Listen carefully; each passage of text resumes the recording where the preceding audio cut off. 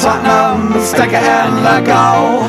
Come on, Tottenham, the beats are bloody slow. You are the first team, the last team my dreams have ever seen. Put on that lily white and run onto that green. White Hart Lane has seen its pain, it's had its lows and highs. We fought our team through thick and thin and all those glory nights. And when the game is done, we'll sing a song and talk it out all night. Hey! Come on, Tottenham, stick it in the goal. Come on, Tottenham, don't be so bloody slow. You are the first team, the last team, my dreams have ever Hi, it's episode 6, season 5 of the Tottenham Hotspur Family Podcast. My name's Jav. Joining me this week, John Steckles from Urchester. Afternoon, everybody. Afternoon, Dan. Afternoon, Jav. And making his debut, Spurs commentator Daniel Wynn. Hi there, how you doing? Thanks for having me. Good. Daniel, with it's customary that with any new guests that we have on the podcast, we always ask them how they got bitten by the Spurs bug. Right. Tell us. It's it's a sort of well-trodden path, really. My dad gave me the illness. He came over to England. He was a refugee during the Second World War, believe it or not, and settled in Stamford Hill near Tottenham, and used to walk down to the ground on a match day and, passed it on to me from there. He took me when I was 4 for my first game, and I've had a season ticket ever since. I still keep my season ticket on in case I ever stop working there. And, my two kids have both got that same bug also, and it's definitely in the family. Right, we'll chat with Daniel a little bit later in the show about commentary and stories from commentating Spurs over the years, favourite matches, that sort of thing. But before we do, as much as I'd like to delay talking about the inevitable, we're going to have to discuss Liverpool. John, that was pretty fucking depressing, wasn't it? I've been racking my brains in it for a way to describe the performance, and the only way I can think of it is by going. Yeah, you can't polish a turd, and I'm always very positive about Spurs, but that was one of the worst performances in quite a few years. Awful performance, not at the races, anywhere across the pitch, and handed that game to Liverpool. That was as poor at the back as I can remember from any game underneath Pochettino, and that's including games we've had Norton and Kabul playing. It was from the moment that Dyer nearly assisted Salah early on for a goal, it sort of kind of pointed the way forward. We were giving away the ball a lot. We looked lethargic. They didn't let us settle, and we couldn't get going. It was giving the ball away, and we were the architects of our own downfall, really. Our midfield was killed by theirs, absolutely killed. We were trying to loft balls into our forwards, and it was Van Dijk and Gomez mopping it up all day long. Awful. What strikes me about yesterday was I didn't think Liverpool were particularly great. I mean, they were fully deserving of their victory, but I don't think they were fantastic. Normally they're very good at pressing us, closing us down. I don't think they did a great deal of that. And if you look at the possession stats, we had about 60% of the ball, which on the face of it you think isn't too bad. But what Liverpool did really, what they did was they capitalised on our mistakes, and we made a hell of a lot of mistakes yesterday, giving the ball away. And every time we did, they pounced. Yeah. And they took advantage. That first goal was through Vaughan's hands. He should have had that. If Loris is on the pitch, he grabs it. Not a problem. The second pass, Toby kind of pass was cut out. Eriksson hacked it in the build-up, and then Vaughan's punch for a clearance which didn't go anywhere. It was all our own mistakes yesterday that cost us. I mean, yes, Liverpool should have maybe been 3-0 up or maybe 4-0 up because they had plenty of chances, and they had some woeful finishing. And just to point out, Salah is the very definition of a one-season wonder, I think. He looked so off the pace and out of it yesterday. He was desperate. They were desperate for him to score yesterday. None of the players, apart from Lamela when he came on and Moura for effort, could be stood up to be counted. Did Eriksson play yesterday? I mean, we can accuse Ozil of going missing and not turning up, but Eriksson did that badly yesterday. We need to get him to replicate his form for the Danish national side because he was so anonymous yesterday. It was painful. He was. I think the fact that so many players had an off day, I think that didn't help. You can get away with one player having a poor day, maybe two. when it's the key players, when it's somebody like Eriksen that makes us tick, and then Dembele and Kane and a few others, and coupled with the fact that Dele was missing, we just really looked poor. And I think it's funny because there was an opportunity right at the end. Son should have been awarded a penalty for fouled Son, and if we scored, it would have been 2-2. I don't think that would have.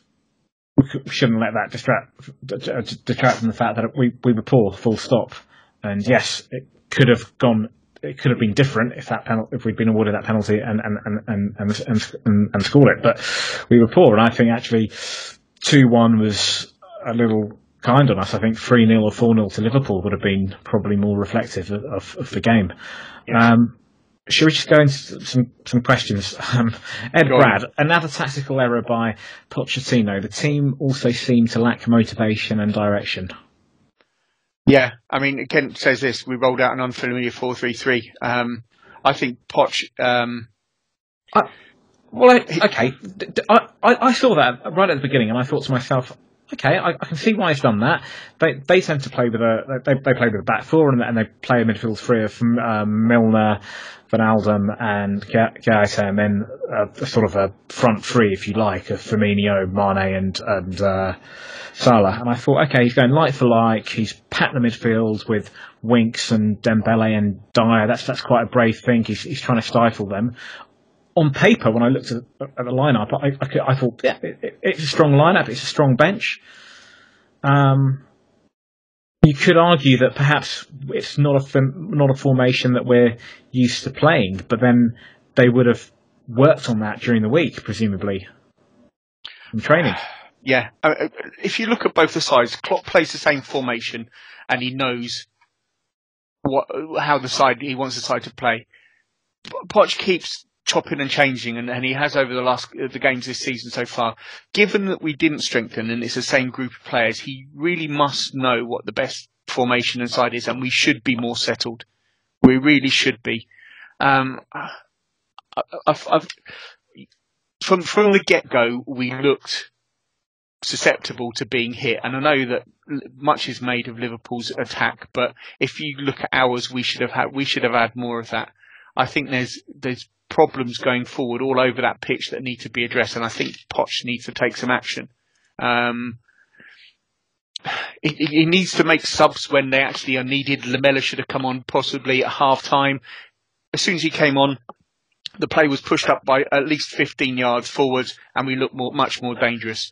Lamela should have started yesterday. I know the team that started was the strongest one we could have, arguably the strongest one we could have put out with Dele and Hugo missing. But I think he, in his own words, at the end of last season, he needs to be brave as well and take these chances, because the side doesn't look settled. And is it a coincidence that Moura and Lamela were the best players for us because they're the most rested? We could argue that this is going to be a difficult season ahead for us, but I don't want to think about that. Poch said we're going to win a lot of games in this season, but are we? Have we peaked? Should we have bought players in the summer? There's a lot of things that I think are adding up now and are beginning to cost us. We had another question again from about the formation from Darren Pamenter. His Twitter handle is @DazP1919. He says, should Poch revert back to the reliable 4-2-3-1? We looked a lot better the last 15 minutes yesterday with the formation with Lucas Son and Lamela behind a further forward Kane. Do you know what? A lot's been made of the formation, but I think that it wouldn't have mattered whether we lined up with a back three or a 4-2-3-1 or 4-3-3. The fact was the players just were poor. They just gave the ball away. And if you're going to give the ball away at that, possession is 9/10 of the law. And if you give the ball away to a side like Liverpool, to one of the top 5, top 6 teams, they're going to punish you. It's as simple as that. And we were sloppy. I really don't know that formations come into it. No, like I say, it's everything. There's 3 main things, not everything. can't blame the global banking crisis on yesterday, but it's a bit of everything that's I think we can. Maybe that's what's delayed the stadium. The board for failing to strengthen, Poch for sending out a team with the wrong game plan or formation, the players for not turning up, and I think that's highlighted by the fact that penalty at the end, which was a penalty, none of the players could be bothered to complain, let alone with any passion for the pen. If that had been any other team, they'd have been round the referee, and the Liverpool players would have been in his face saying that's a penalty, and none of them were. Winks was putting in half-hearted challenges through middle. Kane's at the half or less pace. Dyer was awful giving the ball away. Trippier and Rose were too high up the pitch and weren't offering any cover. I don't want to drag every loss that we have back to the summer, but we needed to keep improving the team and moving them forward. It looks like we're now beginning to tread water, and it's a dangerous thing. Anything less now than 4 for us is in decline. If we are going to be out of the stadium till the Christmas or next season, say, missed opportunities to push on, and Champions League not going into that stadium is going to be criminal. It really is. I think there's a malaise about the club that I can see and feel from the performances, and I think Daniel Levy from the top should be leading, and there should be announcements. We're not going into the stadium to this. They need to be clear, and I think that's maybe having a trickle down effect on the fans who weren't. There was barely any. I couldn't hear any crowd noise or anything like that yesterday. There's a malaise about the club at the moment, and it needs to be snapped out of. And one of the things is the players getting behind the fans for the fans, and the fans getting behind the players. It works as symbiosis, and something needs to happen there. You mentioned a few of the players that started. We touched upon Eriksen earlier. Dyer, it looked like he was out on the piss the night before. I thought he was pretty woeful. Gave the ball away quite a lot. Certainly first half. Dembele, we've talked about it a few times. Is he a failing force? Yeah, unfortunately so. I think again yesterday showed it. But the tactic to crowd him and then work the ball. I mean, he could get past one player, but there was always the second and the third there just to stop him, and that was the thing. He didn't have anywhere to release the ball because they were crowding him out, and maybe it's just the tactics, maybe. But yeah, can we get a like for like replacement for Dembele? He's a unique player. I don't know. But the one thing is that Liverpool yesterday pressed us really well, and we didn't get our pressing game going. When we are pressed, we have a tendency to fold. We had a quick question on that from James Farr. Why did we not play a pressing game? How can we play a team that applies strong high pressure? How can we play a team that applies strong high pressure? It seems our passing goes wrong. Yesterday we were pressed. Liverpool were pressed us relentlessly, and there just seemed to be no outball on. I think we were marked out of the game. I mean, when we tried to do any pressing, there was no outball for us. There was no movement. And Liverpool, when they had the ball, they just made simple movements into space, and they were finding their players all over the pitch. Yesterday was just a complete off day. They were switched off for such a massive game. I'm almost thankful that wasn't the first game at New White Hart Lane. Almost thankful. That's the only plus note about yesterday, the fact that it wasn't the first game of the new stadium. It's really difficult to pick out any positives from yesterday. Harry Winks, that was the first game he started this season. What do you make of his performance? Symptomatic of the rest of the team, unfortunately. Lackluster. I think he's working his way back into match fitness and getting reading of the game, and I think he'll improve going on. But I didn't think he had the best of games yesterday. But then nobody did, apart from Lamela and Moura. Do you know what? It's quite worrying that we started with as many as 3 midfield players at the beginning in Dyer, Dembele and Winks, and all 3 of them came off. Yeah. One of those should have been sacrificed for Lamela, for a bit more pace up front. I mean, if you're going to try and be defensive by sticking those 3 in midfield, you're going to get overrun and have no creativity. I mean, I know Dembele's meant to take the ball past and move it on. Dyer isn't a creative player, and Winks is finding his way back. So and Eriksen, like I say, wasn't there, wasn't on the pitch.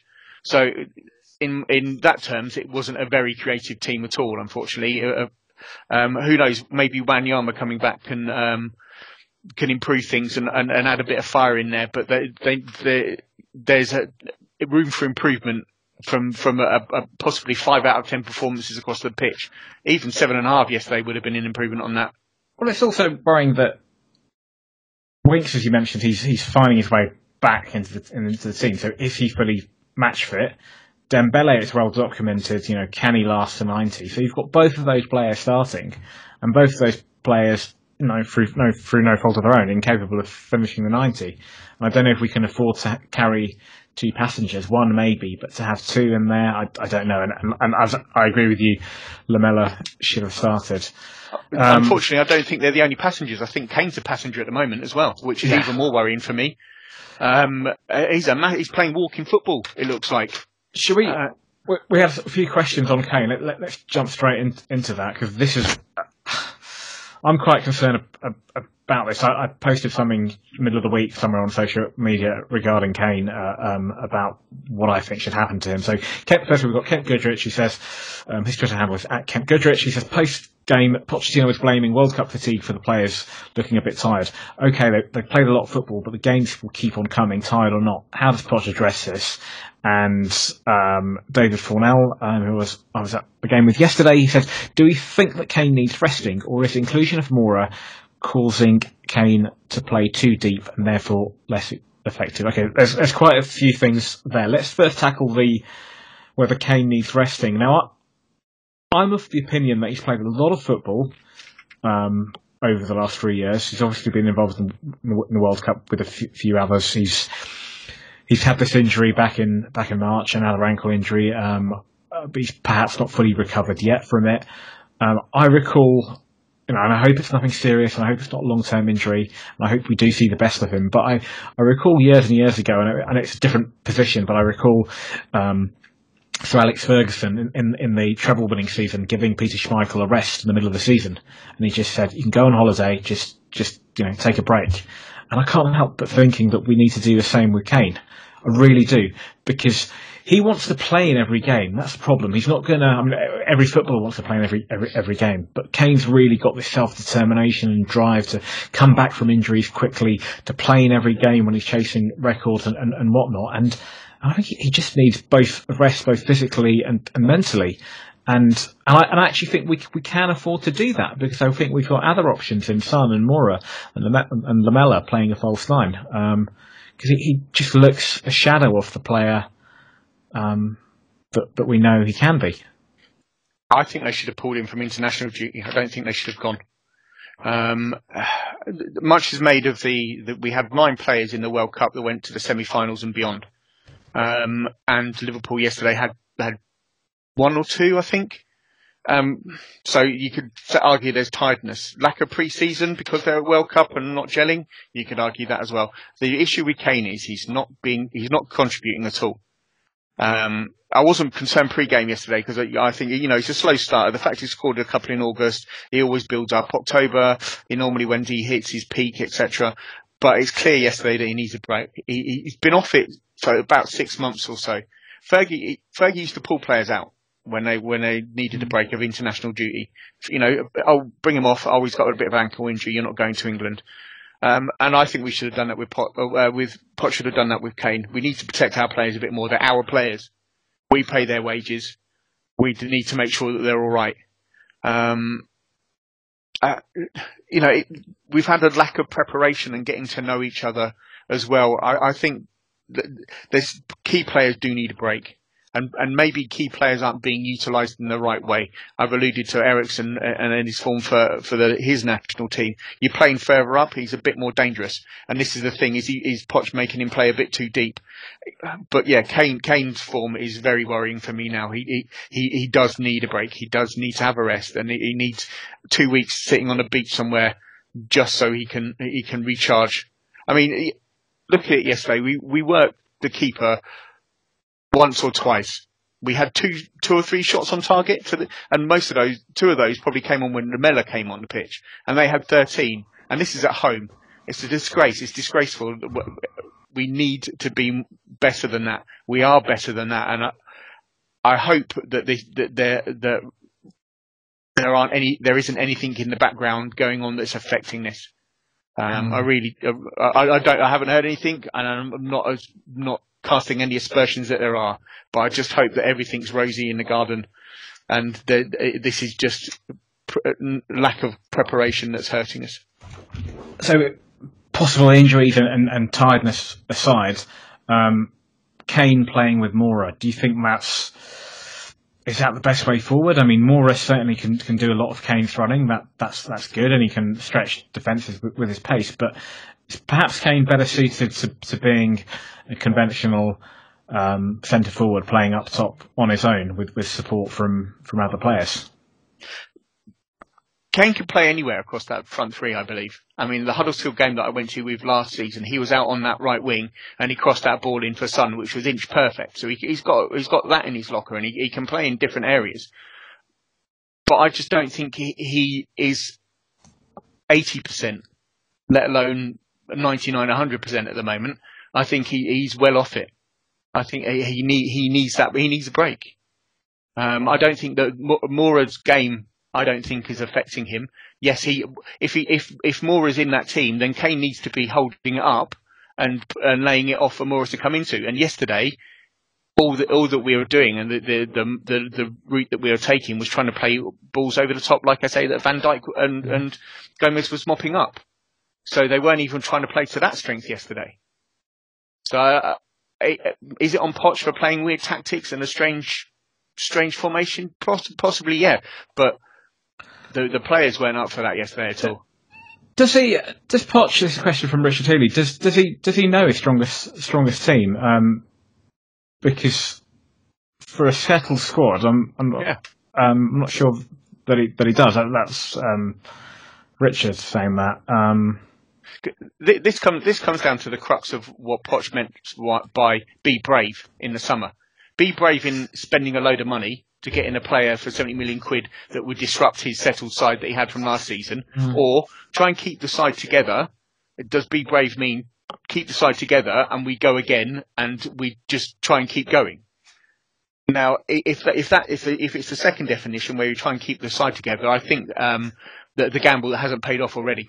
I think the manner in which we lost to Watford, that we fell apart there, and the manner of the defeat yesterday. I'll tell you what, if we'd have got that penalty, if that penalty had been awarded at the end, it would have been one of the most unjust wins, I think. I would have laughed all the way, but it would have been hilarious. But the ref bottling it is neither here nor there. We weren't good enough yesterday at all.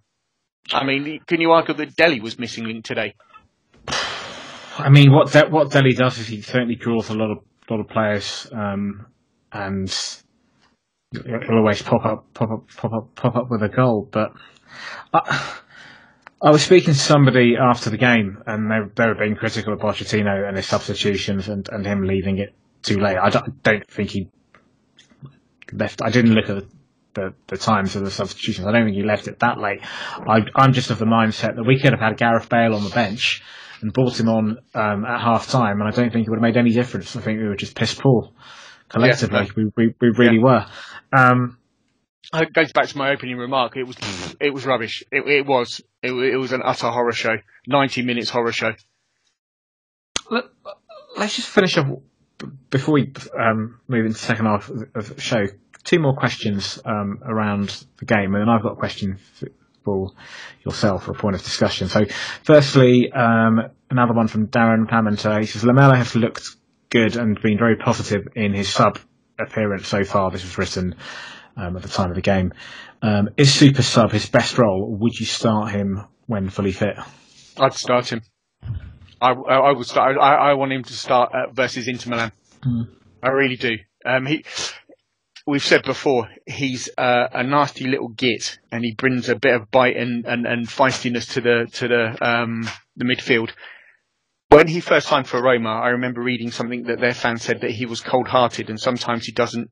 When he comes onto the pitch, he doesn't show that fight or battle. But I think yesterday and in other performances, he does show that. Look at the way he was winding up Wilshere and things like that. He's got that little bit of spite in him that, as an opposing fan, you'd hate, but as a player for our club, I love and I want to see. I want him to start against Inter. I really do. I want him. I think there's a great shout for him starting. I agree. I'm a big fan of Labella. He's unfortunately much maligned amongst many of our supporters, and there was people giving him stick yesterday, and lo and behold, he pops up and gets a goal. His Spurs career has been blighted by injuries. That's a matter of fact. But people also forget that he had a very good season 2015-16 when we finished behind Leicester and the other team. Team from Woolwich, and he featured in a lot of the games then, and the season after he started the season well, and then he had that horrendous injury and was out for so long, and I think he finished off last season in good form, and I really don't get the criticism of him, and like you, I hope he starts in Milan. I think Sonny will probably as well. He's got a very good record in the Champions League. Okay, final question from listeners. Zach Costola. So Zach was at the game yesterday and he writes, Toby made some great tackles and diagonals, but dwelt on the ball too much and ignored the easy ball to trips. Now, I think that, by the way, that might have been to do with, I think that might have been deliberate thing. Often he was looking to the rows and trying to get the ball out to him, so I think that was deliberate. Anyway, he often went for the Hollywood ball to the left wing and lost the ball needlessly for their first goal. Made a few other untypical errors too. And he goes on to say, question for the pod, has Trippier been caught shagging Toby's missus, or is there some reason he won't pass to him? I don't know. That isn't Toby's ball always over to that side, or am I getting it wrong? I don't know why that ball wasn't on. Yesterday, Liverpool had a lot of balls on, and I think we were trying to push their full backs back, pin them back, like we've done against teams in the past. But their fullbacks just ran past ours and were far too forward. They were having a field day yesterday, and maybe it was caution, maybe it was a direct instruction not to from Poch. Who knows? Yeah, I suspect it was a deliberate thing, and maybe there was more space on that side, and the instruction was to get it to Rose and exploit them down their right hand side. Yes. And I hope he's not shagging Trippier's missus, because he's got a lovely wife and a couple of kids now, so that'd be a shame. Okay, this is really doom and gloom. Let's take a step back for a minute. We've played 5 matches this season and we've got 9 points. That's arguably, I know it's a different season, but that's arguably probably about the same amount of points we had this time last year and the season before. Now, we've had 2 defeats, which I think probably at this point is more than we've had at any other time since Pochettino's been in charge. Probably you want to go back to his first season, 2014-15. So to have 2 defeats already at this stage is quite a lot compared to every other season bar his first season when Pochettino's been in charge. But we haven't drawn a lot. We haven't drawn any games this season. And if you recall, in the past we used to draw a lot of matches, and the criticism was then as well. It's great that we haven't lost. Yep, you haven't lost any games, but you're drawing too many that you should win. So points wise, we're about the same. Yep, we were poor. 2 games on the trot. We've had periods in the last few seasons, like sticky Octobers and Novembers, when we've had a few players out injured and we've been poor. We always have a sticky patch, and there's no reason why we can't turn it around. It's early days. Perhaps it all comes together. Perhaps we'll start to hit the ground running, hopefully middle of the week against Inter, and then at Brighton on Saturday. It is today. I think doom and gloom. It wasn't a very good performance. In fact, it was awful. And I do think that the season will come good, and we'll going forward, we will, as Poch says, win a lot of games. But objectively, it's hard to see that right now. And I think heart and head, you know what I mean? It's two different things. Your heart's telling us one thing, and your head's telling us, well, we're playing really badly, and if this continues, it could be a very long season. I think if yesterday's performance is indicative of, well, if another 5 games down the line we're still playing this way, and we're not picking up results, and I say 5, I'm talking about 5 Premier League games. I'd say 5 Premier League games plus a League Cup and some Champions League games as well. If we're still playing like this, then the alarm bells will ring for me. At this point, yeah, you can have one bad day at the office. You can have two bad. It could be all manner of things going on. I just hope that you mentioned form right at the outset. How much of a concern is it going into? Look, I like Vorm as a goalkeeper, and I think he's okay. I think he's solid. I think he's good with his feet, but he didn't cover himself in glory yesterday. And we go to San Siro middle of the week, and he's going to probably, I assume, start again. I've got no reason to believe that Gazzaniga will necessarily start. I mean, he's our third choice keeper. I think he was a third choice keeper at Southampton. There's probably a reason for that. How much of a concern is it that Hugo is out? I mean, they're talking about 5 weeks, possibly. I didn't know that. I didn't know that AA meetings lasted that long, but there you go. Well, he was on the bench in France, wasn't he, for the internationals? So I don't know when he's got injured or what he's picked up. Is it an injury, or are they just, making a point and keeping him out the line of fire? I'd give Gazzaniga a go because I'd give my mum a go in goal because he can't shoot. Neither of them could do any worse than Vorm. But again, nobody covered themselves in grace. So. I read one thing that the Liverpool were apparently drilling to shoot. Vorm's quite a good shot stopper, but he didn't command. He reminded me of Gomez when we had him in goal, commanding the box in the way that he did. Lloris does it so well, and keepers that can do it are a valuable commodity. But I think Vorm is a position we need to improve on, and I'd give Gazzaniga a go. Why not? Nice. And going back to what you said beforehand, I don't think it's never going to be as bad as 8 games, 2 points when Redknapp come in. And I don't think that Poch is in any danger, but, we've got to smarten up and liven up, really. Absolutely. Right. That's been a fairly depressing half an hour. Hopefully things will be a little bit more upbeat in the second. Let's talk to Dan and talk about some good stuff. So Daniel's been sitting there patiently. In the second half of the podcast, we'll briefly look at Inter. It's my first European away day, so I'm really looking forward to that. We'll briefly discuss that with Daniel, and then we'll talk about what life is like as a Spurs commentator. But before we do, here is Bex with this week's Spurs Ladies Update. Hiya, it's Bex. So this week, Spurs Ladies World has been very exciting. So the girls opened their league campaign with a 2-1 win over London Bees last weekend. Apologies if Jav reported it the last week. I've had some domestic stuff and I'm unaware of things that have been going on. And that was followed by today, Sunday. The girls went all the way down to Dorchester to play Yeovil. I don't quite understand why Yeovil ladies are playing at Dorchester, as they're not a perfectly good stadium at Yeovil. But anyway, and won 4-0 with a hat-trick coming from Coral Jade Haynes, which is really good to see.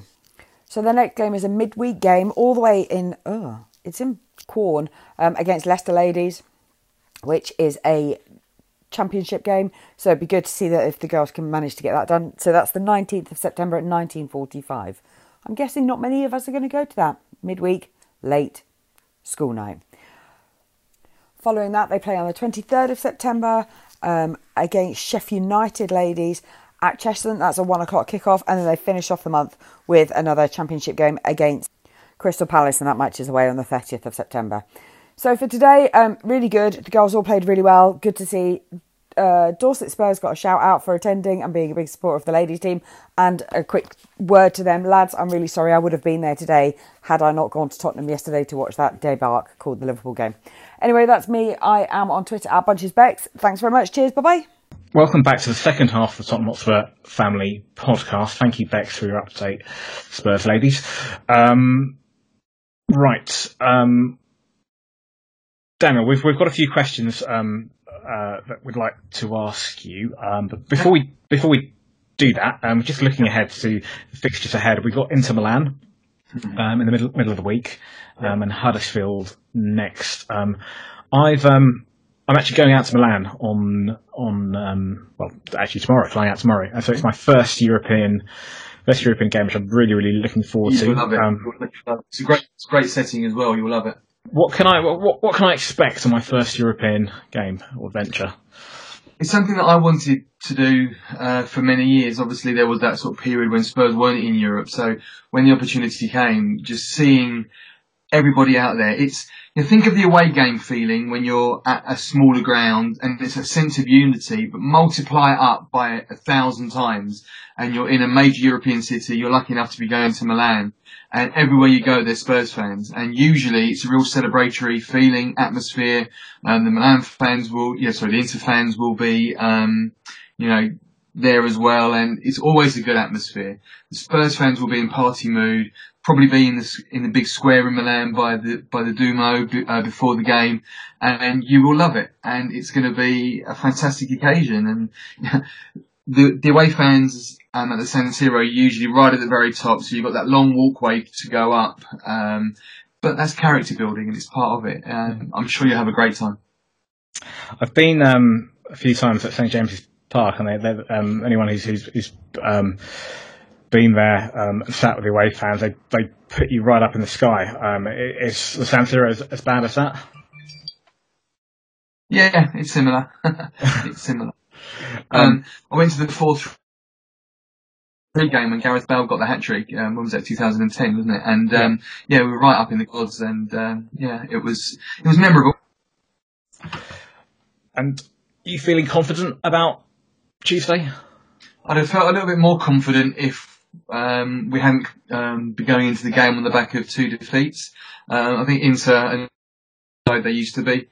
I think they were 8th or 9th going into this weekend's round of fixtures. So I think there'll be some changes in the starting lineup, but I've got no doubt that we will come away from there at least with a point. And there's no reason why we can't start off our Champions League campaign this time out with a fine away win.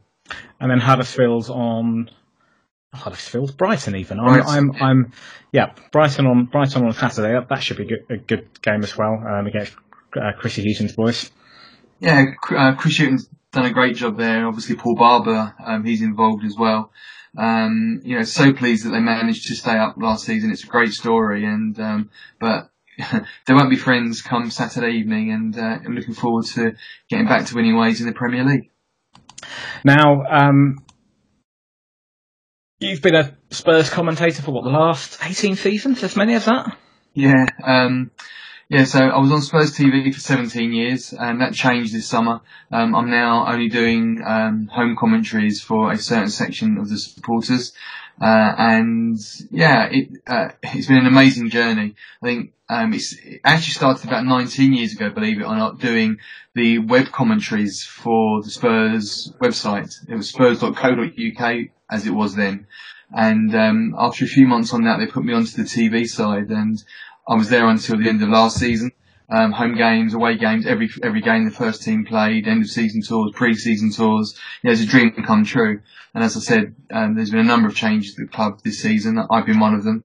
They've got a new guy that's come in, Rob Daly, who's doing really well. And so I've got something new to focus on. But I'm sit up on the Gantry, sitting alongside. Yesterday was Guy Mowbray for the BBC. Martin Tyler and Gary Neville were there. For Premier League Productions, it was Peter Drury and Jim Beglin. Everyone talks to each other. Everyone gets on well. It was in the press lounge beforehand, and just chatting away, talking to Jim Beglin about Liverpool. Obviously, he's in tune with Liverpool, being an ex-player.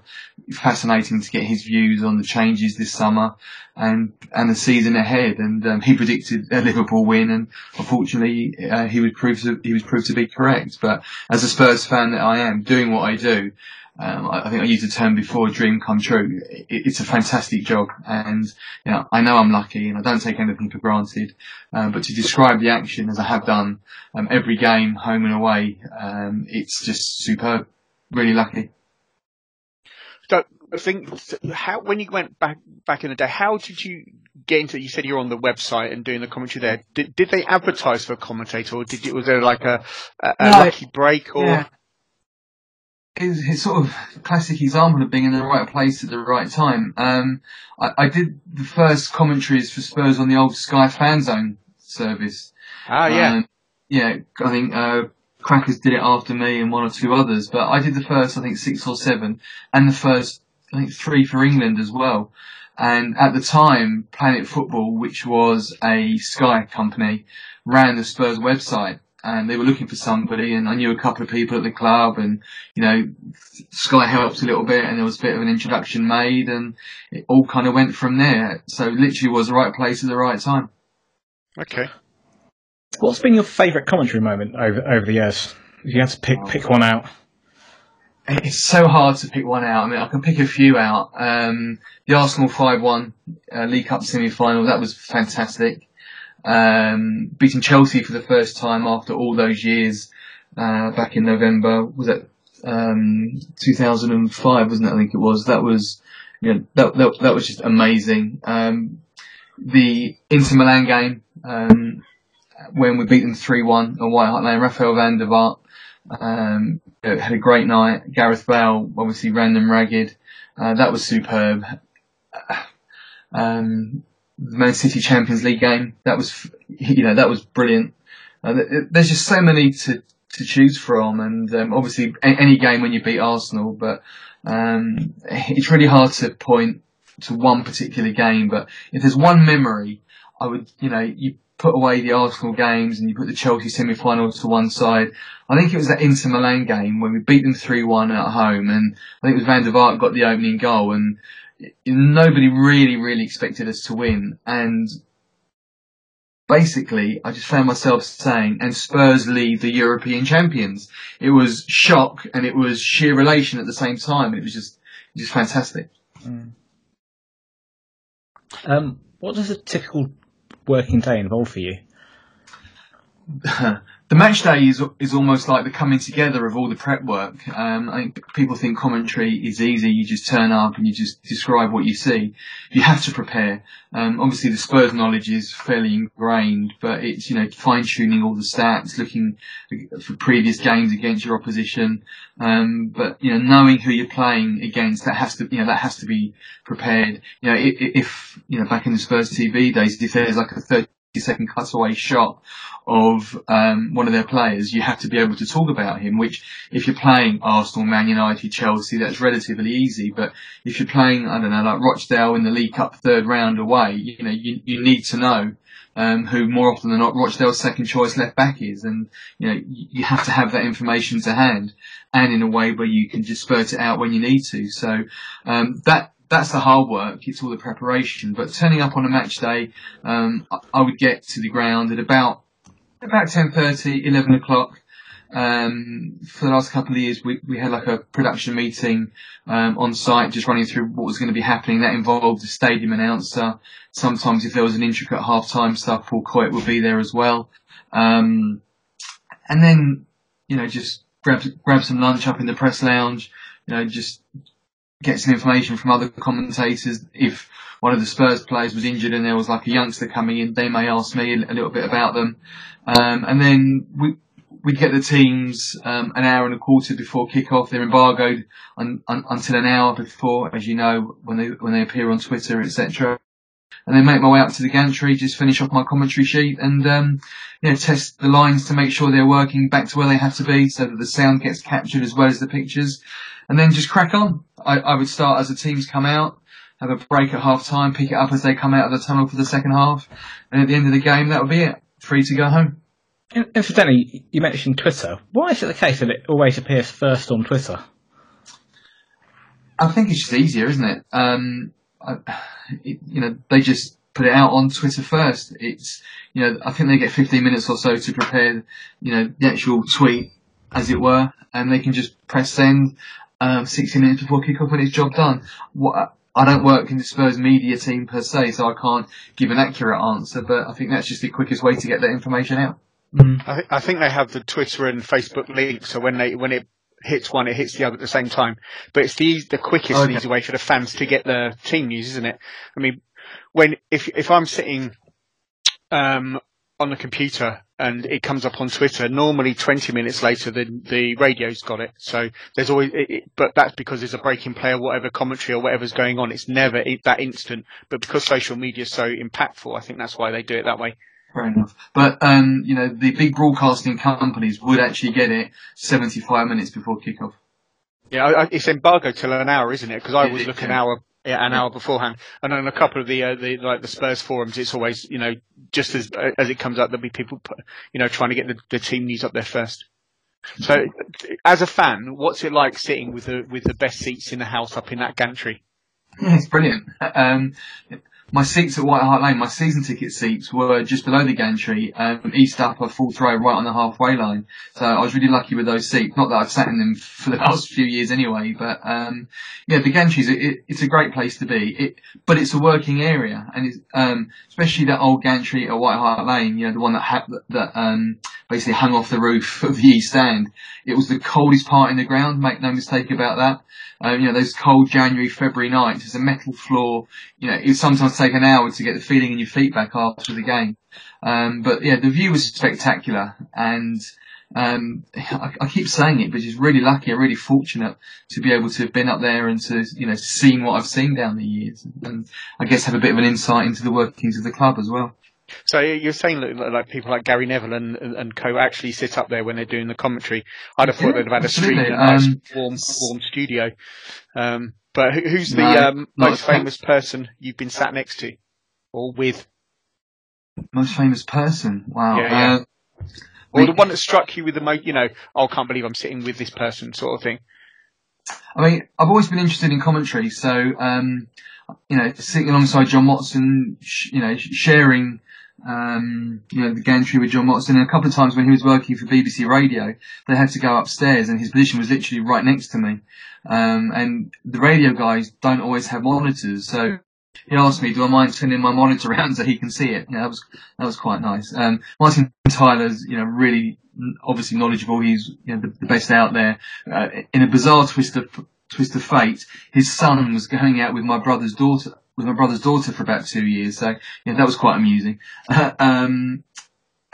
So all of those guys, Guy Mowbray now, Steve Wilson, all the co-commentators, Joey Barton was up there, believe it or not, a couple of years ago. I think he was doing some research. He was trying to get into the broadcasting world, and I think with BT he was up there once, and there was a spare seat next to mine, and in the softest, most politest, gentle voice he said, "Is it all right if I take this seat?" Total opposite to how he was on the pitch and the reputation he had. But David Pleat was up there on many occasions. He's such an inspiration. You can say to David Pleat, who's the third choice left back for York City's under-15 team, and he would tell you his name, the school he goes to. These guys, it's on a different level. We as fans think we know football. If you ever manage to watch a game with a professional or with a manager or a coach, it's so different to you and I watching a game. I like David Pleat as a commentator. I think he's a knowledgeable and insightful person. The other thing that I've always wondered, what happens if you need to go to the loo? Because there can't be any toilet up there. No, on the Wembley gantry. Yeah, on the Wembley gantry, there's some just behind, but obviously mid-broadcast you can't go off. So you got to make sure before the game that you don't need to, and that all bases are covered. I suppose it adds some urgency. Yeah, absolutely. But at White Hart Lane, there was nothing up there. The closest facilities were on the concourse of the East Upper, and at half time, if you wanted to go there, forget it. There was no chance because the concourses were packed. So you just had to make sure that you were never in that situation. And on those cold nights that I mentioned earlier, that was sometimes a challenge. I was going to say cups of tea as well, and you must take all your own snacks up there. Do you share sandwiches with people? Again, for health and safety, you weren't actually allowed to have hot drinks up there, believe it. Oh, no. We used to. our edit room was in the Legends Lounge in the East Stand, and very kindly the waitresses up there, they used to bring me tea at half time, and then one of the senior stewards said you can't do that because in case it drips onto the fans below. So that was all knocked on the head. So we all had to suffer. So it's not all that glamorous in the TV world, I can assure you. But yeah, you just bring your own things and you're fine. But listen, to not eat or drink for an hour and a half, it's not the end of the world. But I always have a couple of bottles of water. Just when you're constantly talking like that, sometimes you do need just to keep your mouth a little bit moist, as it were. Have you health and safety? Have you ever had? I know, it's true. It's true. Have you ever had any unfortunate moments as a commentator? For example, a sore throat and battling with that. Oh yeah, plenty. Plenty of illnesses. There were some games that I just really shouldn't have gone to. But heavy cold, no energy. But the sound system. I mean, my friends that obviously know me well, they always say to me that doesn't actually sound like you. The voice does come over different. So if you just speak a little bit louder when you've got a cold or a sore throat, you can get by. But you talk about unfortunate moments, but the Fabrice Muamba moment, that was probably the hardest ever. And I was really lucky because I had David Pleat sitting about 5 feet to my right. He was working for BBC Radio that day, and John Champion, who was on ESPN that night, who is the nicest guy and one of the most knowledgeable people you could ever wish to meet. He was working for, I think it was ESPN, and so I could sort of listen to what they were both saying. But David Pleat was the closest to me, and I could hear him say that this is what Howard Webb should be doing now, and that's exactly how it panned out. He called it perfectly. Our floor manager, we have someone based in the mouth of the tunnel, getting information from the benches, what's going on, why substitutions are made, all that kind of stuff. And I had to fill for about 15 minutes, and as Muamba was carried off, and carried off down the tunnel, my floor manager said to me, "He's not breathing, the guy's dead." I obviously didn't say that, but that's the message that I was getting. And in another bizarre incident, the doctor that came onto the pitch from the stands, he was an old family friend, believe it or not. So that was just another coincidence. But the information wasn't great coming to us. It didn't sound good at all. And looking at the players' reactions, I remember Jermaine Defoe, and I think it was Benny as well. They both looked distraught. And walking off the gantry once the game was abandoned, the eerie silence around the whole ground. Everybody was stunned. Nobody really cared about the football. It was just, awful night. So, did you ever, on a match day, I'll try and drink from my Spurs mug, have my Spurs hoodie on. Do you have any superstitions, any lucky socks, or any parts of the, on your journey in, you've got to see this or do that? I used to. I can't wear a hoodie. I have to wear a Spurs suit, especially for the home games. But yeah, exactly. Yeah, very sharp. I used to have to drive in a certain way. And coming off the North Circular, I live at Chigwell, so sort of coming from the east, I had to turn off a certain road. Then about 4 years ago, they shut this road off, and my OCD in me just completely went into overdrive. I was a wreck, and we lost the first 2 or 3 games as a result. I say as a result, but after they closed that road, we lost the first 2 or 3 games at home. And I mean, oh no, this has to be opened again. But obviously that will change. But it was I like getting onto the gantry at a certain time. I always like to just make sure that I'm prepared, I'm relaxed. I hate rushing. That's my one reoccurring dream, as opposed to a superstition per se, is getting stuck in traffic and not being able to get to the game on time. And that's never happened, thankfully. That's why I always do get there so early. But there's no superstitions as such, no. Are there any memories of the Lane players' goals, matches? I know you talked about the Inter Milan game that stand out for you. I mean, memories of the Lane, different as a fan, as a little boy. As I said, I was 4 years old when I first went, going with my dad, walking up to the ground, the old West Stand in the early mid-70s, 1974, 75. I remember those big steps going up to the West Stand. That's a memory that I won't ever forget. And then walking out into the arena, into the bowl for the first time. That's just very, very special. And then certain games, I mentioned many. They will always be with me. And also, I used to do the stadium announcing for the under-21s and the under-18s when they were there. And just being there inside the ground, pretty much by yourself and until it opened, that kind of made it feel special, but in a totally different way to on a match day. It was almost like it's my White Hart Lane, you know, which is shared by everybody, and everyone has a certain piece of the lane which they are very proud of. But yeah, I definitely remember that. I remember coming out of the tunnel for the first time, and of course the finale. I've been driving myself mad. What was I going to say? The very last sentence of that very last game against United. How was I going to end it? I wanted to somehow give a massive nod to the past, a massive look forward as well at the same time. And I wanted to do that in, you know, the final piece after the final whistle, get that 60 seconds to wrap up the game. And so the best I could come up with, and it literally hit me the night before that Man United game. It was, you know, obviously spoke about the win, the goal scorers, who got the last goal at White Hart Lane. And then as I said, glory, glory, Tottenham Hotspur, and the Spurs go marching on. And I remember thinking, am I going to get through it without my voice creaking? And if you play it back, you can just hear my voice going at the end. It's the one thing in your life, Tottenham Hotspur, it's the one thing in your life that's a constant. And White Hart Lane was obviously that place where everything came together. You know, your kids grow up and they move out. You know, you can change your religion, you can change your partner. You know, your parents grow older and die and all that kind of stuff. But White Hart Lane was always there, and to think we were never going to be going back there, yeah, it's quite a powerful memory. And it was quite emotional at the time. So yeah, that's a memory that I won't ever forget. And then that rainbow at the end as well. You know, you just couldn't have written that. Yeah, I can't wait for the new ground to open.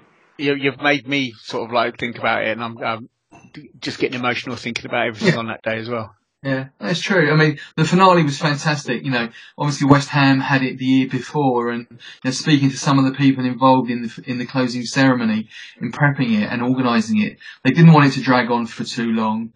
They didn't want it to be too cheesy, and I genuinely believe they really hit the right note. It was just amazing, and as I said, that rainbow at the end, you know, money can't buy that stuff. I really think they did it well. Now, I'd come down for the day with my son and a friend and his son on the off chance of trying to get some tickets, but there was absolutely no chance. And we were sat in the Irish Centre watching it, watching the ceremony.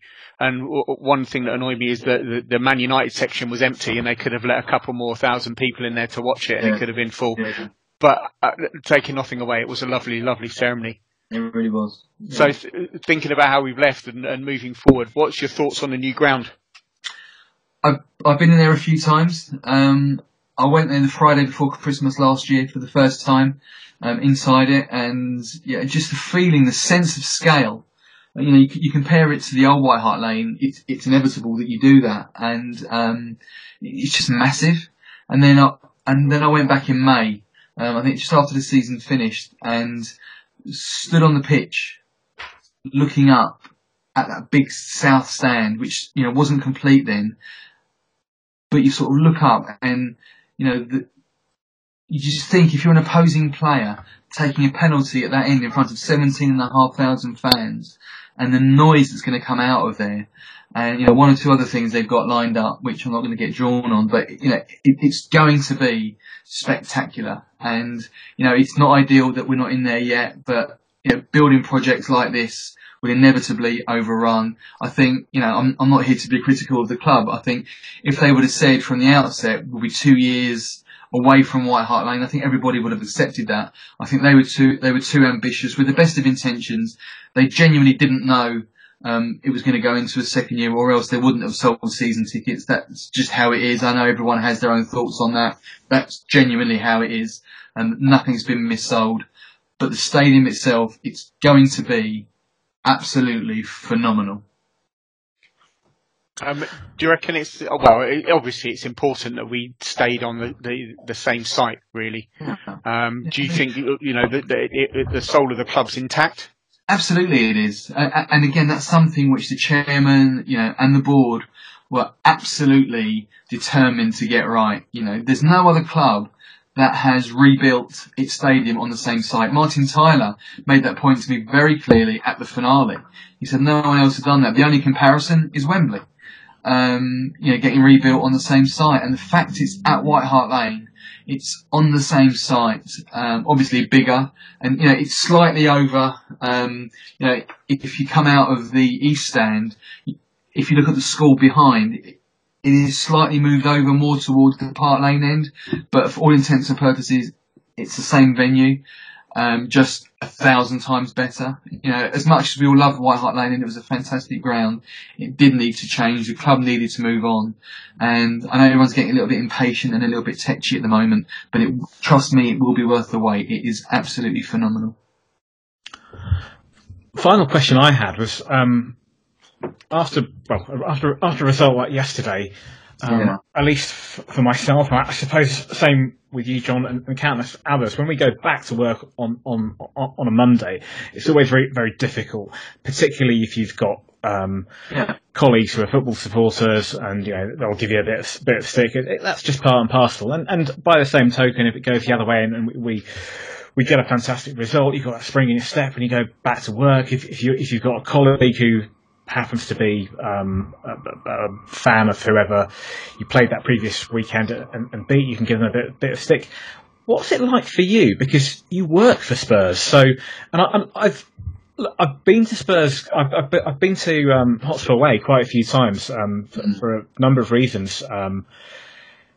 So I've met quite a few people there, and some of the people there are employed by the club, and they're not Spurs fans. So I suppose in that sense it's easier for them to be professional. But you're both a Spurs fan and you work for the club.